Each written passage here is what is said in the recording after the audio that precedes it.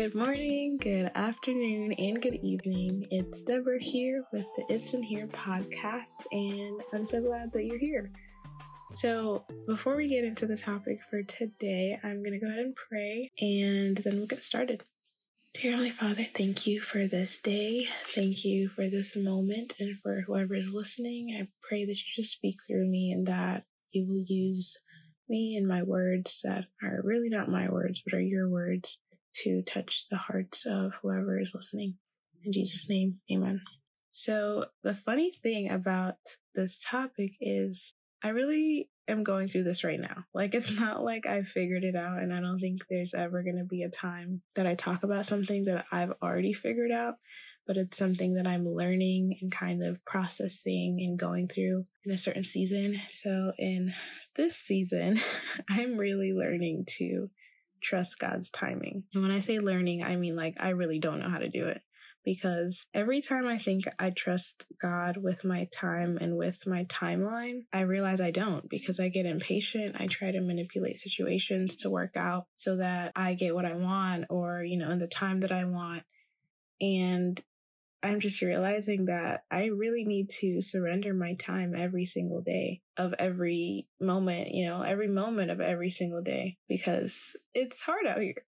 I don't know if you guys have ever heard somebody say, take your time. Like, I say that to, for example, I say that to the clerk at the grocery store when, let's say they're having issues with their system, and I'll say, oh no, take your time.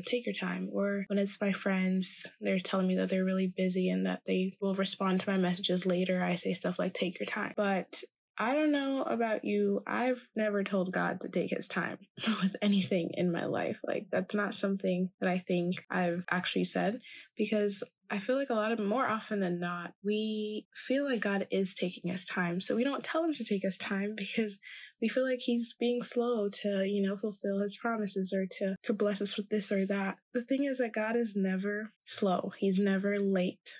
And I know people say that a lot, and I've heard that a lot, but it's different when you actually believe those words, that God is never late and that he's always on time. And the interesting thing is, we say God's timing is perfect, but then we have these timelines and these expectations in our own lives of when things should happen. And so whenever things don't happen in that timeline, we say God is being slow, or, maybe this will never happen. And I felt like that before. I feel like that, often. And just this past month, just with something that I thought God was going to do in my life by a certain day or, by a certain season, and it didn't happen. And I was wondering, is it that God is taking his time, or I'm just being impatient? Is it that God isn't doing this thing, or that I just had a wrong expectation of when it should happen, that God is still going to do it, just not in my timing? And the thing about God's timing too is it's so perfect that it actually blows your mind. Like, I was talking to a friend recently about,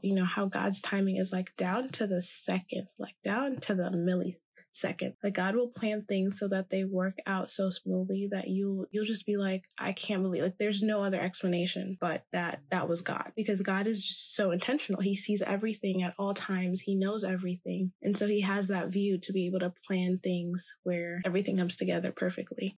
God's plans come to pass when we surrender our time, when we surrender our plans and our timeline. And I'm not saying that we can't have expectations or that we can't plan, but just to surrender that, to say, God, these are my plans, these are my expectations, my dreams, and my hopes, but what you have is better. And I trust that. And so the thing with surrender is that it comes with trust. You can't have surrender and not trust, especially when you're surrendering to a being that is higher than you. Because you can't have surrender and control at the same time. Like, I can't surrender to someone and control at the same time.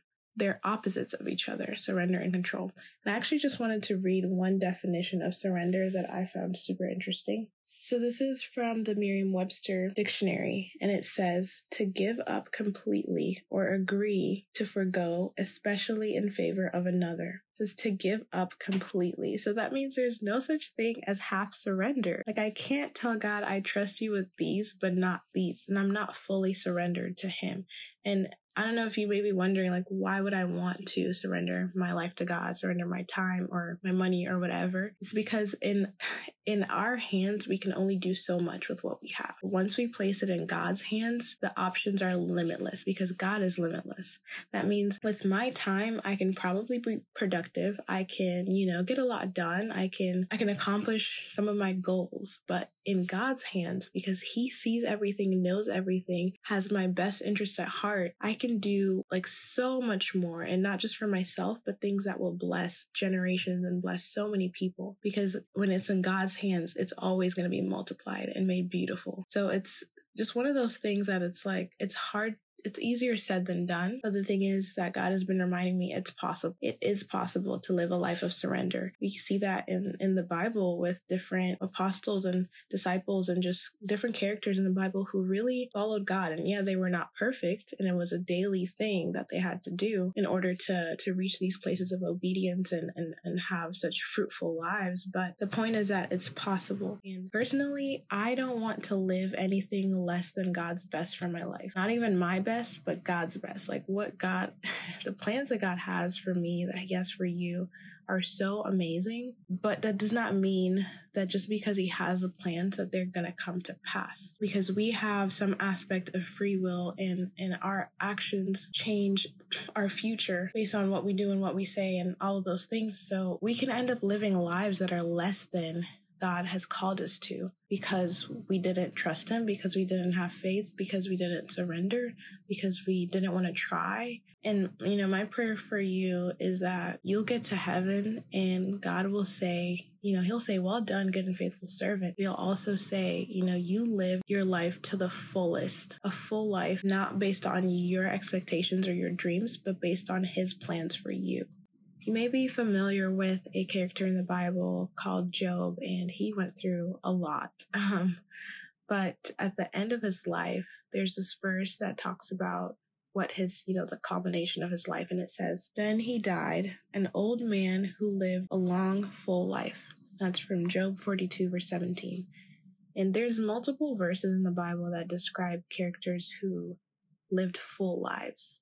And so to me, if the Bible says that I lived a full life, that must have meant that I lived a life of purpose and a life of obedience and surrender, because those are things that God really values and that bring us into, the higher callings and the beautiful plans that God has for us. I just want to leave you guys with a question. Something that I have been asking myself lately is, what am I not surrendering to God, and why? What is the thing or many things that I'm holding on to and gripping, and holding tight to because I want to take control? And if I'm really honest with myself, that I feel like that's a lot of things, but slowly but surely God is working in my heart to show me how trustworthy He is. Like, surrender is easy when you trust God, Like, if I really, really, truly believe in my heart that God has the best plans and the best timing for me, then I don't have to fight to control anything. I don't have to manipulate anything. I don't have to cry and beg, and just really strive to make my plans happen. Because when I trust God's plans, then I have no need to force my own. So I don't know if for you, you're waiting on God for a relationship or a car or, a house or a new job or whatever the situation is. If you're waiting on God to restore a family member, or even just for healing in your body. It could be any of those things. And for some, you may have been waiting for 10 years or 20 or a year or 2 or months or days. But I know that in the waiting, it feels like forever. But when you really trust the one you're waiting on, I think that changes everything. And that's something that I'm learning as I've been highly impatient with God lately. God just keeps reminding me of His trustworthiness. And the thing is, you don't want anything outside of God's timing. God loves you too much to give you something prematurely, to give you something when you're not ready, to give you something when it's not ready. He would be an unloving father if He did that. And so He knows the timing that things are supposed to happen in your life, and He has them planned so perfectly down to the millisecond. So my prayer for you today is that God will renew your strength as you wait, that you will be filled with such joy and purpose and peace and love, and that you won't grow weary or tired of waiting on God, but that you'll surrender every single day. It's a daily thing. It's not, for me, it's not, I just, in the beginning of the year, say, God, my whole life is yours and my plans are yours, and then I go on about my life. It's a constant reminder that God is in control and that I'm not. And that's a really good thing, because if I was in control of my life, I think things would be a lot different and not in a good way. So if you really want to live a life that God has for you, then you have to trust Him and surrender to Him and know that everything is going to work out so well when you do that. I hope you guys have an amazing day. Bye!